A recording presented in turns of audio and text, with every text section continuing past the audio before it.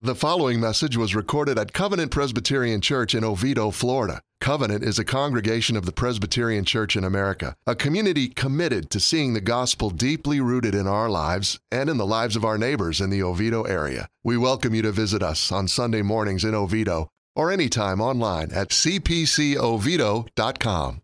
Our sermon text this morning is Revelation chapter 10, verses 1 through 11. Then I saw another mighty angel coming down from heaven, wrapped in a cloud, with a rainbow over his head, and his face was like the sun, and his legs like pillars of fire. He had a little scroll open in his hand, and he set his right foot on the sea and his left foot on the land, and called out with a loud voice like a lion roaring. When he called out, the seven thunders sounded, and when the seven thunders had sounded, I was about to write, but I heard a voice from heaven saying, "Seal up what the seven thunders have said, and do not write it down." And the angel whom I saw standing on the sea and on the land raised his right hand to heaven and swore by him who lives forever and ever, who created heaven and what is in it, the earth and what is in it, and the sea and what is in it, that there would be no more delay, but that in the days of the trumpet call to be sounded by the seventh angel, the mystery of God would be fulfilled, just as he announced to his servants and the prophets. Then the voice that I had heard from heaven spoke to me again, saying, "Go, take the scroll that is open in the hand of the angel who is standing on the sea and on the land." So I went to the angel and told him to give me the little scroll. And he said to me, "Take and eat it. It will make your stomach bitter, but in your mouth it will be sweet as honey." And I took the little scroll from the hand of the angel and ate it. It was sweet as honey in my mouth. But when I had eaten it, my stomach was made bitter. And I was told, "You must again prophesy about many peoples and nations and languages and kings." This is the word of the Lord. Okay. Well, let's pray together. Father, you have been kind to us, and part of that kindness is in giving to us your word. You're not silent. You have spoken. And you've spoken what can be known and what needs to be known. And so, Father, we pray that through your word, you would cause us to delight in you, to delight in this word, so that through the encouragement of these scriptures, we might have hope. We pray this in the name of our Lord Jesus Christ, as we trust in the work of the Holy Spirit to make it so. Amen. I was once again reminded this week, I don't have my glasses on, so I'm preaching to many blurs. There you go. Hi. They'll come off again in a second. But I was reminded this week, as I frequently am, that I've put some years behind me. So, Brianne, I'm sorry I'm going to have to loop you into this, but I offered to Brianne some DVDs to watch. She stared at me. It's not that she didn't know what a DVD was, but I looked at her and I said, "You don't have any way to play a DVD, do you?" A DVD, particularly a DVD player, is becoming an artifact of the past. And I realized, wow, I've come through a lot of stuff. I say that because there are other things that I think have become an artifact of the past, and we need to perhaps lament that. I don't say this to sound super spiritual, but when I was young, I carried one of these to church. Y'all know what this is, right? It's a book. It's a book we call the Bible. Books are artifacts in some respects. And, we don't do that much anymore. And I understand why. I have been challenged. Eva has challenged me directly to make sure that I read what I'm preaching on out of this book so that you are visually reminded that as much as I can, I'm not trying to make this stuff up out of whole cloth. But there's a value in physically actually looking at the words themselves. So if you have such an artifact available this morning, I do want you to open to Revelation 10. Now, those of you who are sitting there saying, well, I don't have one of those, I want you to take out your phones. You don't hear preachers say this, but I want you to stare at it. If you don't have a Bible on your phone, there's one, download it. It will, I promise you, though it's a big book, it will not make your phone heavier. Okay? You'll still be able to keep it in your pocket or wherever. And I want you to do that, and I want you to find your way over to the end of the Bible, Revelation chapter 10. What's interesting about this text to me, Elizabeth has already alluded to it, is it really does talk about, to some degree, our relationship with this text, with this book, with the words from God. And I want us to think about how we ourselves interact with and come to deal with this book. I cannot change you. I can put ideas in your head, but you're free to toss those ideas out wherever you want to toss them. But we are looking at a book that comes to us with a far greater sense of authority than my words ever could convey. So I want to ask you a different question. While you're finding Revelation 10 on your phone or in your Bible or wherever, did you have dinner last night? I'm going to assume that you did.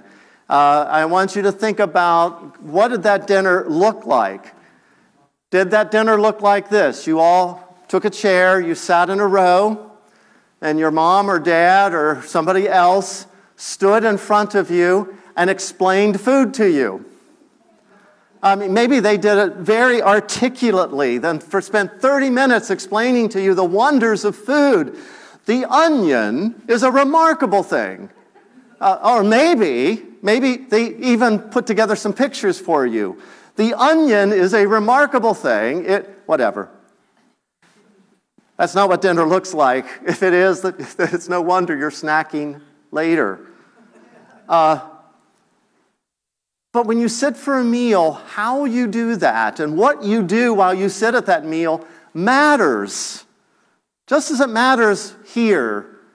I am dishing stuff out to you. But man, you've got to pick it up and you've got to take it. Sometimes we have no appetite, and so eating is a drudgery. And sometimes, some people come to a physical state of their lives where the food that they eat comes from a bottle or a can, and the joy of it disappears. But the joy of eating, ultimately, the joy of it is sitting before the food, tasting the food, and looking up at those who are with you and saying, this is good. And I'm sad that so many of us miss that experience. Anyway, I have chattered on and on to make sure you all could get to Revelation 10. So, if you're there, we're going to think about why this text is important. The book of Revelation is not a book that talks about what's going to happen so many years from now. The book of Revelation is a book that really is addressing some of the most critical questions that we face. What's life all about? How will it all end? What am I to do? How am I to live? What am I to believe? And this book gives you many of those answers. And so we come to it because of what God reveals. He reveals what can, at least in part, be known so that you as Christians can confidently know and act in the time that you're given. So let's begin to consider that. The first thing that this text suggests is that there are things, as Elizabeth pointed out, that we are not supposed to know. And that can seem kind of counterintuitive to what I have just been saying. There are some things that can be known, but people are not to know them. Okay, so that's frustrating, but let's get over it. John is recording here visions that God gave him. And he has spoken thus far, if you've tracked with me, of a scroll that had 7 seals on it.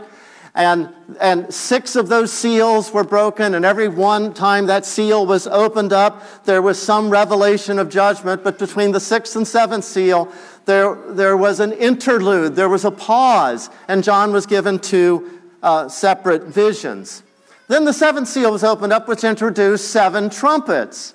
And so thus far, as we've worked through the text, there have been 6 trumpets blown. And with each trumpet blown, there has been a revelation of some kind of judgment. Do you see there's a repetition? There is a pattern here. And now we are at the end of the 6th trumpet, and there is now an interlude, a pause, in which there are 2 more visions given to John. This pattern, this repetitive pattern, suggests what many interpreters believe, that these visions here in these chapters of Revelation were not meant to be sequential, that this happens, this happens, this happens, this happens, this happens, through 14 different things, but that they both are giving a picture, a way of understanding an overlapping period. They overlap each other, and they're addressing what life is like and what life is to be like and how we are to understand life between when Jesus came in the first time at Christmas and when he'll come at the end of time.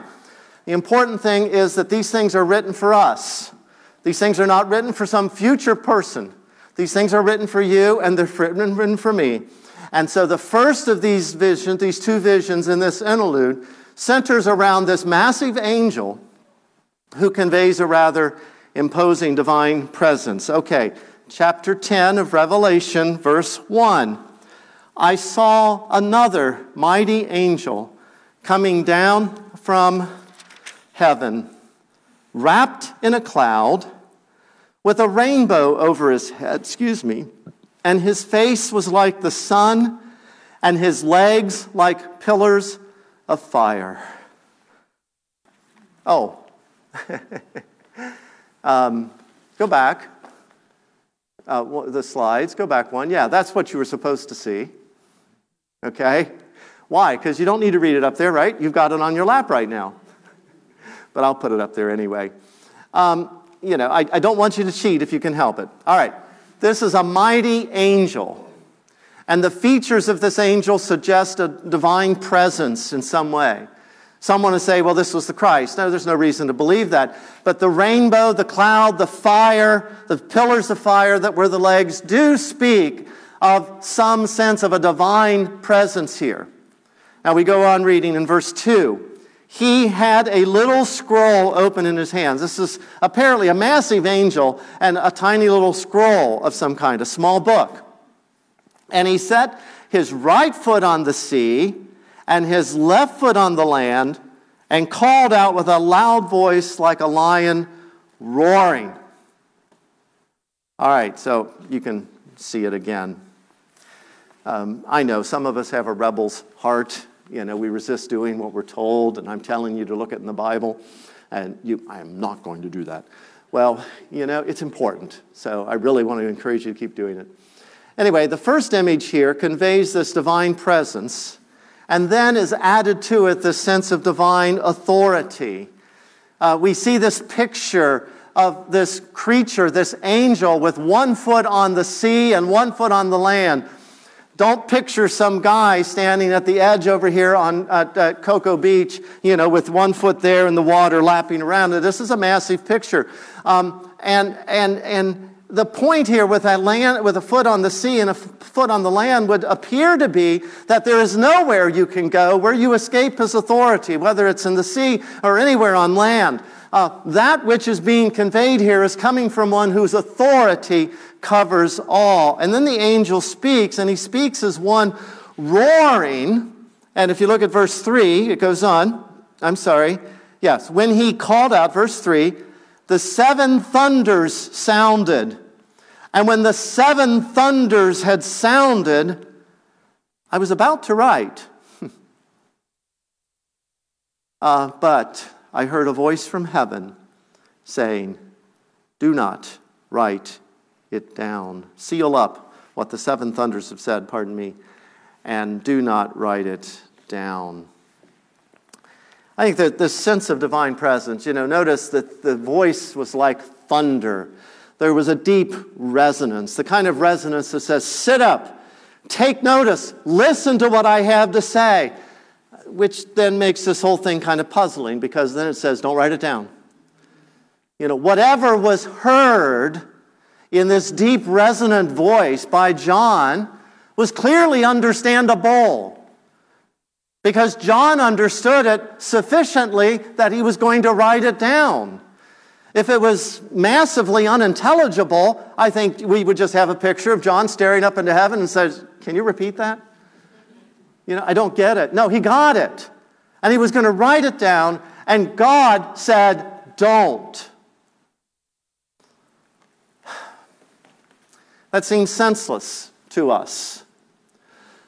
But there's a lesson to be learned here, that there are things that can be known, that are capable of being known, but which God in wisdom believes it best we do not know. And as arrogant human beings, we do not like that. God, you know it. You have a responsibility to tell us. God, you know these things. We can understand it. Give it to us. We believe that God needs to tell us everything. And because of that, some of us then come to the Bible and we spend inordinate amount of energy and time and effort to unpack things that aren't even there. As if it's a puzzle that if we spend enough time trying to put the pieces together, we will figure it out. Do you know what the three hardest words are? The three hardest words might be, "I forgive you." But another set of three hard words is, "I don't know." And especially as teachers, we don't like to say, "I don't know." But there are things that you do not know that could be known, but God is not telling you. What is that? Wasn't it curious we asked that question? God has just said, you are not to know these things. Gee, what is it, God, I'm not supposed to know? Tell me. We can't help ourselves. What is this stuff that we're not supposed to know? Maybe the time of Jesus' return. Maybe the time of the end of our pilgrimage on earth, the time of our death. I don't know. But there are things that, when we come to this wall where we say, I just cannot figure it out. I can't understand why God, and fill in the blank. Maybe we're not meant to know that. There are things that are known to a sovereign God, to the one whose feet rest on the sea and on the land. But he has chosen to keep that information hidden from us for wisdom that is his alone, and that we might in faith trust him and say, nevertheless, you who control the wind and the land and the seas, you will see to its proper outcome. Even if I don't know what that outcome is, who will respond to the gospel? Why do hard things happen? Who is that cute girl in the last row, and am I supposed to marry her? Questions that we don't know the answer to. But when we take the whole picture together, the wisdom here is to trust the sovereign God and to know that he is good and he will see his purposes through. And we want to dig into the Bible. We want to dig into our scriptures, but not to try to know things that are not to be known. So let's come at this with a sense of humility. I've challenged you to open your Bible in your laps, but you come to this book with some humility, seeking to know what God wants you to know, and not the things that we're not meant to know. At least we hope that that is your approach, because there are things that have been made known here that we are to know for certain. And that's really the second point that is conveyed here. Let's go back to the text. John's vision moves forward. In verse 5, we read this: the angel whom I saw standing on the sea and on the land raised his right hand to heaven and swore by him who lives forever and ever, who created heaven and what is in it, the earth and what is in it, and the sea and what is in it. I mean, think about it. This is an angel with a rainbow around his head and clouds around his waist, and his legs are pillars of fire. I mean, we would be tempted to believe anything that this thing might say to us, but he raises his hand and swears to heaven that what he is saying is going to be true, to challenge us to say, believe this. When an angel swears an oath, I would think that we would take note of it. And so he says that there will be no more delay, but that in the days of the trumpet call to be sounded by the seventh angel, the mystery of God would be fulfilled, just as he announced to his servants, the prophets.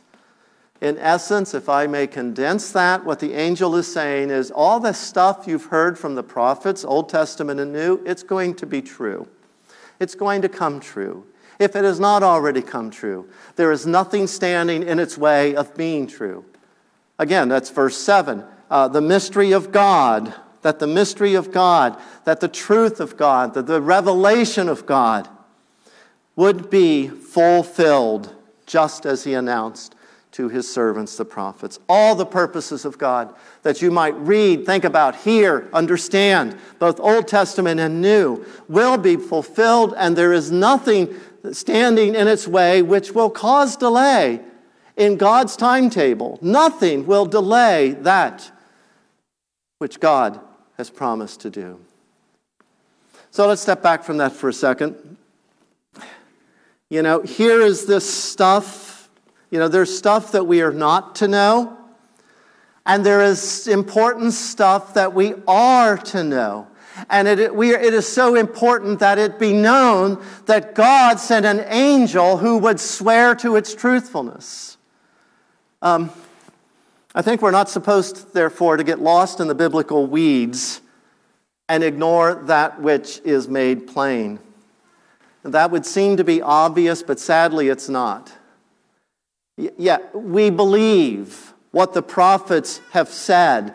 We believe that they speak the truth. But there are times we are prone to disbelieve it all when the actions of God do not match the expectations we have of him.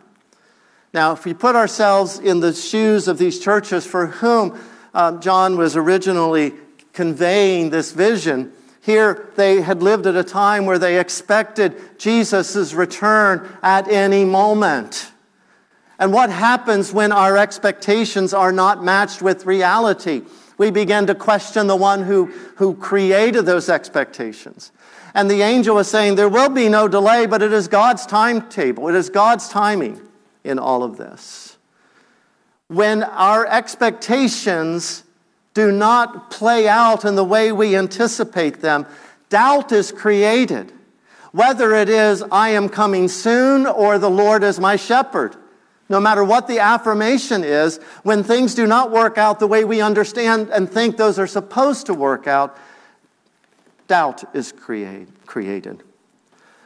There ought to be no doubt. There is no delay in God's purposes.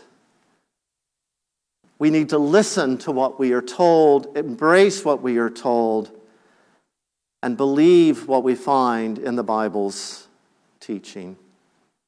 Yeah. That which has been declared will be fulfilled, so we can live confidently within that. We have just come through the Christmas season, and I'm not going to turn back here. I'm not going to make you guys go flipping around and try to get to Isaiah. But just listen for a second. There, back in Isaiah 7, there was a statement, a virgin shall conceive and bear a son, and shall call his name Emmanuel. Yeah, right, a virgin's going to bear a son. This is the point where the pastor thinks of a joke that he should say and thinks better of it. You can ask me later. But a virgin shall bear, and certainly expectations would be raised, and people begin to think this isn't going to happen, this cannot happen, and then suddenly a virgin conceives a child and bears a son who's named Emmanuel. We are to believe the things that the prophets foretold. And so we can also believe in Isaiah when it says this, it shall come to pass in the latter days that the mountain of the house of the Lord shall be established as the highest of the mountains and shall be lifted up above the hills, and all nations shall flow to it. You who are working in missionary efforts and you are whittling away at little progress, little bits and pieces, this is the promise that you're working towards. That there will come a day when all the nations will flock to the mountain of the Lord. Your work will have success. You will not see it. Not now. But we can believe. We can certainly know that which is told. We were also promised in Isaiah 53 that there would be a lamb who would be pierced for our transgressions, crushed for our iniquities. Upon him the chastisement that brought us peace would be upon him, and with his wounds we are healed. And that sat for hundreds of years without fulfillment, and then Jesus, as he hung on the cross, fulfilled that on your behalf. That the judgment that would be upon you, the unpleasantness that would be upon you, the condemnation that was yours because of sin was taken away. It was promised, it came to pass. And so we read that the earth will be filled in Habakkuk with the knowledge of the glory of the Lord as the waters cover the sea. We need not doubt it. There are things we are to believe in this book. Find them, revel in them, rest in them. And we sometimes what we need to be brought back to that is a vision of a giant angel with one foot on the Atlantic Ocean and another foot in Oviedo, saying that nothing in time or space can interfere with the unfolding plan of God in history. And so, therefore, we ought to live our lives according to what we've been told. No, more than that, we ought to be excited and thrilled to come into this book and say, what is it here, God, that you have given to me? What can I delight in? What can I hope in? Delight yourself in God. I was telling Elizabeth, I was reading that this morning. Again, Psalm 37. Delight yourself in God. Delight yourself in God, and He will make straight your paths. He will set you on the path that will lead you to the greatest satisfaction that you can imagine. These are the things you're to take to heart and to know for certain. So these 2 points here, I think, portray what for me at times is a sad picture. If we think of a church at large, we have churches, all over America who are arguing about when Jesus is going to come back, arguing about what that's going to look like, are, spending all kinds of time trying to figure out things that perhaps we're not really being told. And yet, the also curious thing is that, especially evangelical churches in America, slowly, but definitely have reduced the amount of time that is spent in worship actually reading the Bible. So we major in some puzzling things and we neglect the obvious things. And I don't want us to be that. But I want us to move positively in this direction, that there are things that are known that Christians are to make known to others. Hey, I just saw a hopeful sign, okay? I feel like I've been at this a long time, so I glanced up at the clock and the clock's gone. That's a sign from heaven. All right, maybe not. I'm having too much fun with this. Go back to Revelation 10. There are 3 voices in this text. They're quickly going to put the clock back up, and they're going to spin it back and say, you're done. No, they're not.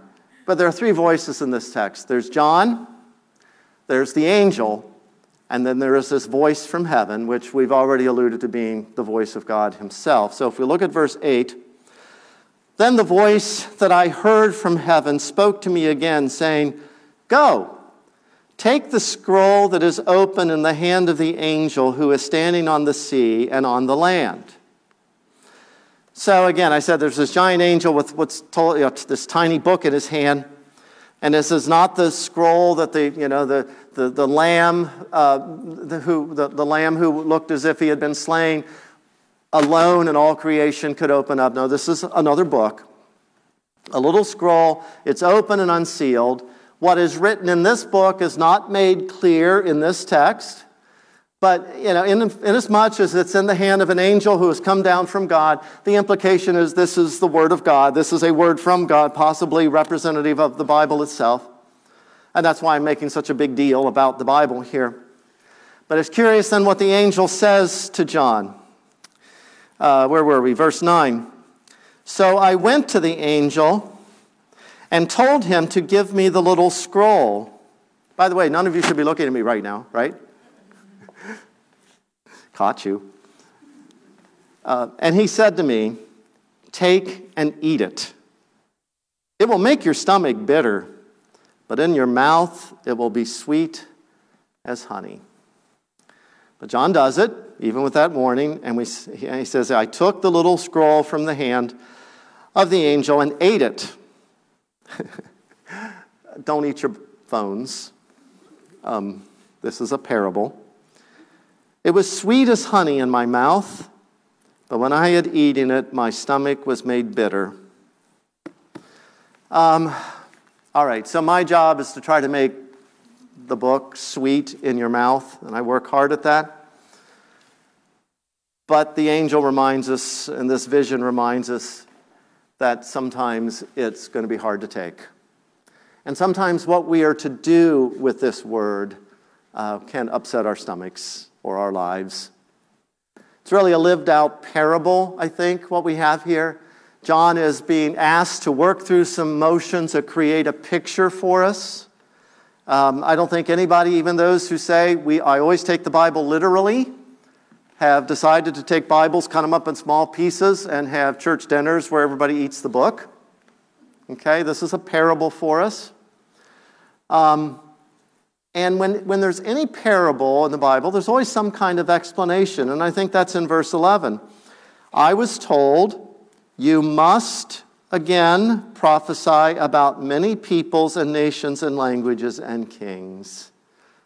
This is a word not only to John, but as he represents the church and conveys it to the church, it's a message to the whole church, to us. You must again prophesy. That is, do it again and again. And prophesy here not as some idea of telling the future, but rather prophesy as in announcing or declaring news about God. And there's just an interesting verbal thing here, if you can bear with me. If you go back to verse 7, I think it's fascinating the language that is chosen here to talk about how the prophets conveyed what they knew about God.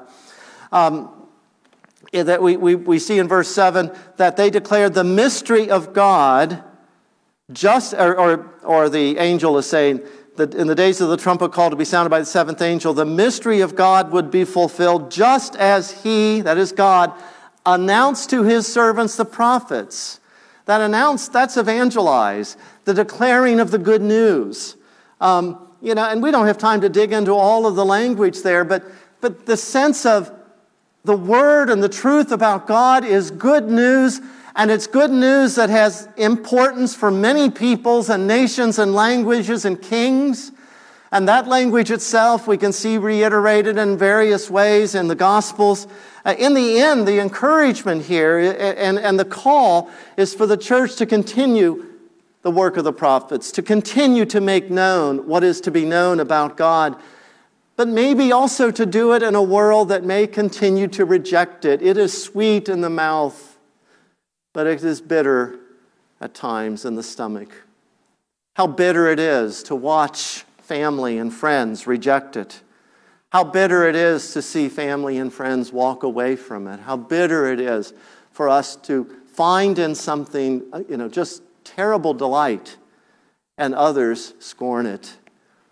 It's a trite illustration, but man, if I really like a book or a movie and I go to somebody and I say, I just really love that, and they say, I hated it, it was awful.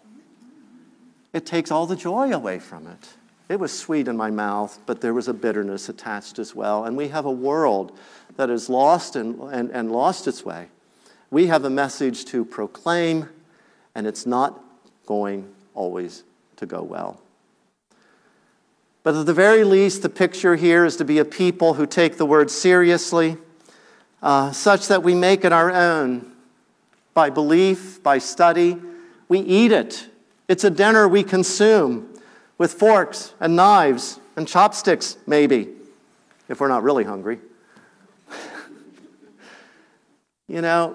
We take it, we consume it, we eat it, we make it a part of ourselves. And then in the world around us, as we live out our lives in community and faithfulness and in our words, and as we live as a church, we convey to the world the delight that we ourselves have in the meal, and we invite others to come taste it.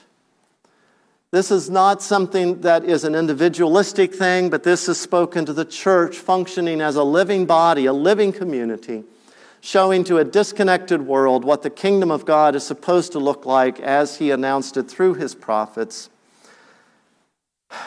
And again, all of this opens up these wide vistas of vast application, which we can't explore right now. But it is also one of the reasons why I am dovetailing our work through the book of Revelation with the Sermon on the Mount. Sermon on the Mount is very practical. Here's how you are to live as a community of God's people so that the world around you will see the truth that you believe and be drawn into it. They'll see what you're eating, and they will want to share in the meal.